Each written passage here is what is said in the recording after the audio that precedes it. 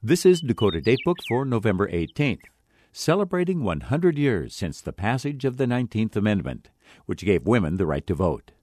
This series is written and voiced by Sarah Walker.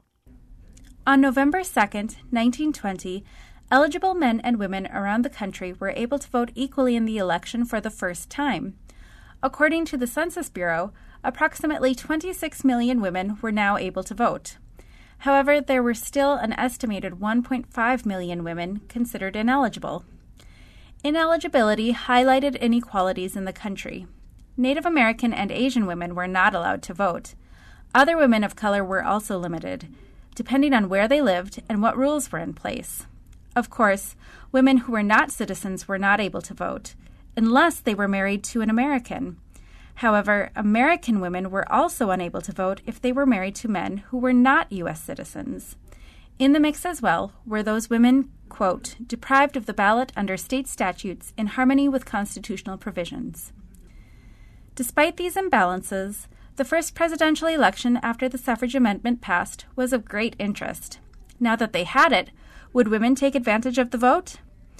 On Election Day, North Dakota was enjoying excellent weather, and many communities reported a good turnout of female voters. In Bismarck, women gathered outside polls before they opened. It was reported that 25 St. Alexius sisters and 12 from St. Mary's marched in a body to the polls, and 3 nuns were the first to vote in one location. By late morning in Minot, slightly more women than men had voted. Jamestown showed fairly even numbers, with many women campaigning and voting for the anti-Lee candidate for governor, quote, disproving the assertion made by many that the women would vote as did their sons, brothers, and husbands, end quote.